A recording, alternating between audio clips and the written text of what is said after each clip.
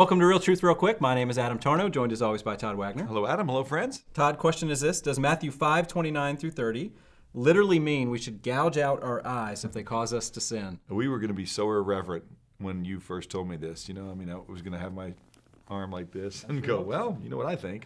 But no, it doesn't. That's right. Right? And so this is so important because you want to interpret the Bible not literally. You want to interpret the Bible correctly. Yes. And there are times when you have different forms of speech that you want to make sure that you don't go do exactly what it says, because that would be an incorrect application of the literal meaning of the text. That's right. Right? So here we have a form of speech which we believe is hyperbolic, which is Jesus speaking in strong, exaggerated terms for the purpose of making a point. Yes. This comes right after where he just got through talking about just Jesus' intention with the law. The law is a really serious thing. You want to make sure you fulfill it.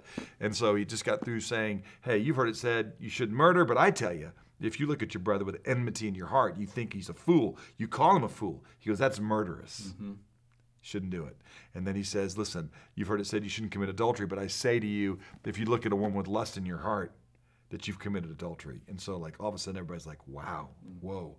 Okay, so I haven't literally slept with a woman that's not my wife, being married, or I haven't literally killed somebody, but Jesus just said I'm a violator, that one of the big 10. Mm-hmm.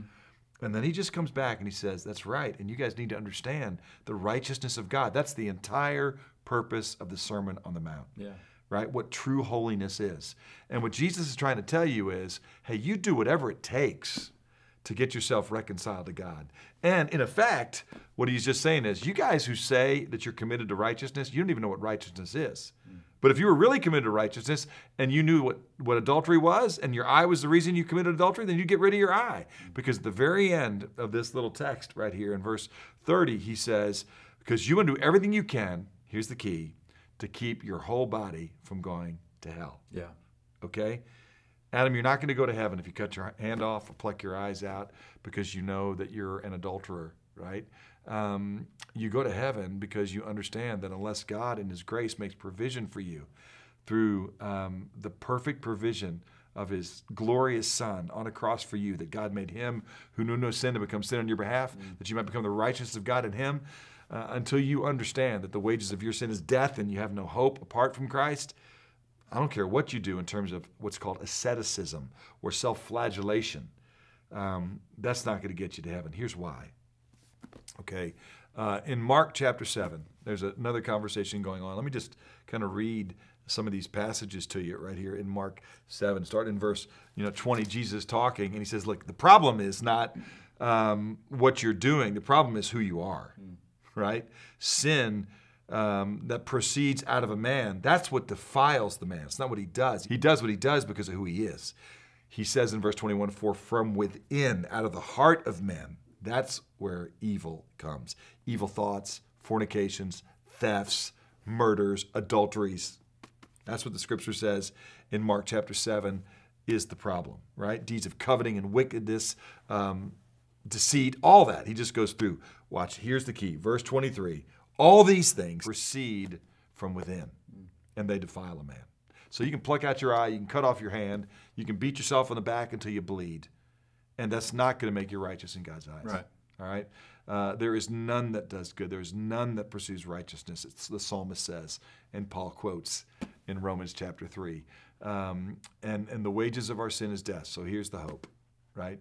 That God made Him who knew no sin to be sin on our behalf, that we might become the righteousness of God in Him.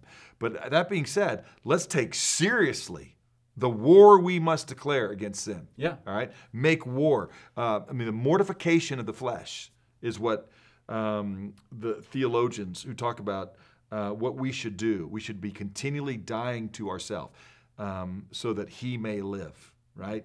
That's what Jesus says. If anyone wishes to come after me, let him take up his cross, deny himself, and follow me. What Jesus is doing there is hyperbolically, though, saying, if you could get to heaven by plucking your eye out, it'd be worth it. Yeah. But that's not what's going to do it, because sin comes from within. Yes. So, no, you should not literally cut your eyes up. But I'll tell you what, you should cut your eyes away from things that make you lust. Yes. Okay? Job talks about that, right? He says, I've made a covenant with my eyes that I may not sin against the Lord. So, be careful, little eyes, what you see. Be careful, little hands, what they're doing in every which way. The life which you now live in the flesh with your eyes and with your hands, live by faith, Paul says in Galatians chapter 2, verse 20, that the love of God might make itself manifest and known through you. But man, praise God that we don't get to heaven by chopping off the things that cause us trouble, or we'd have to pluck our own heart out. Yeah. Okay?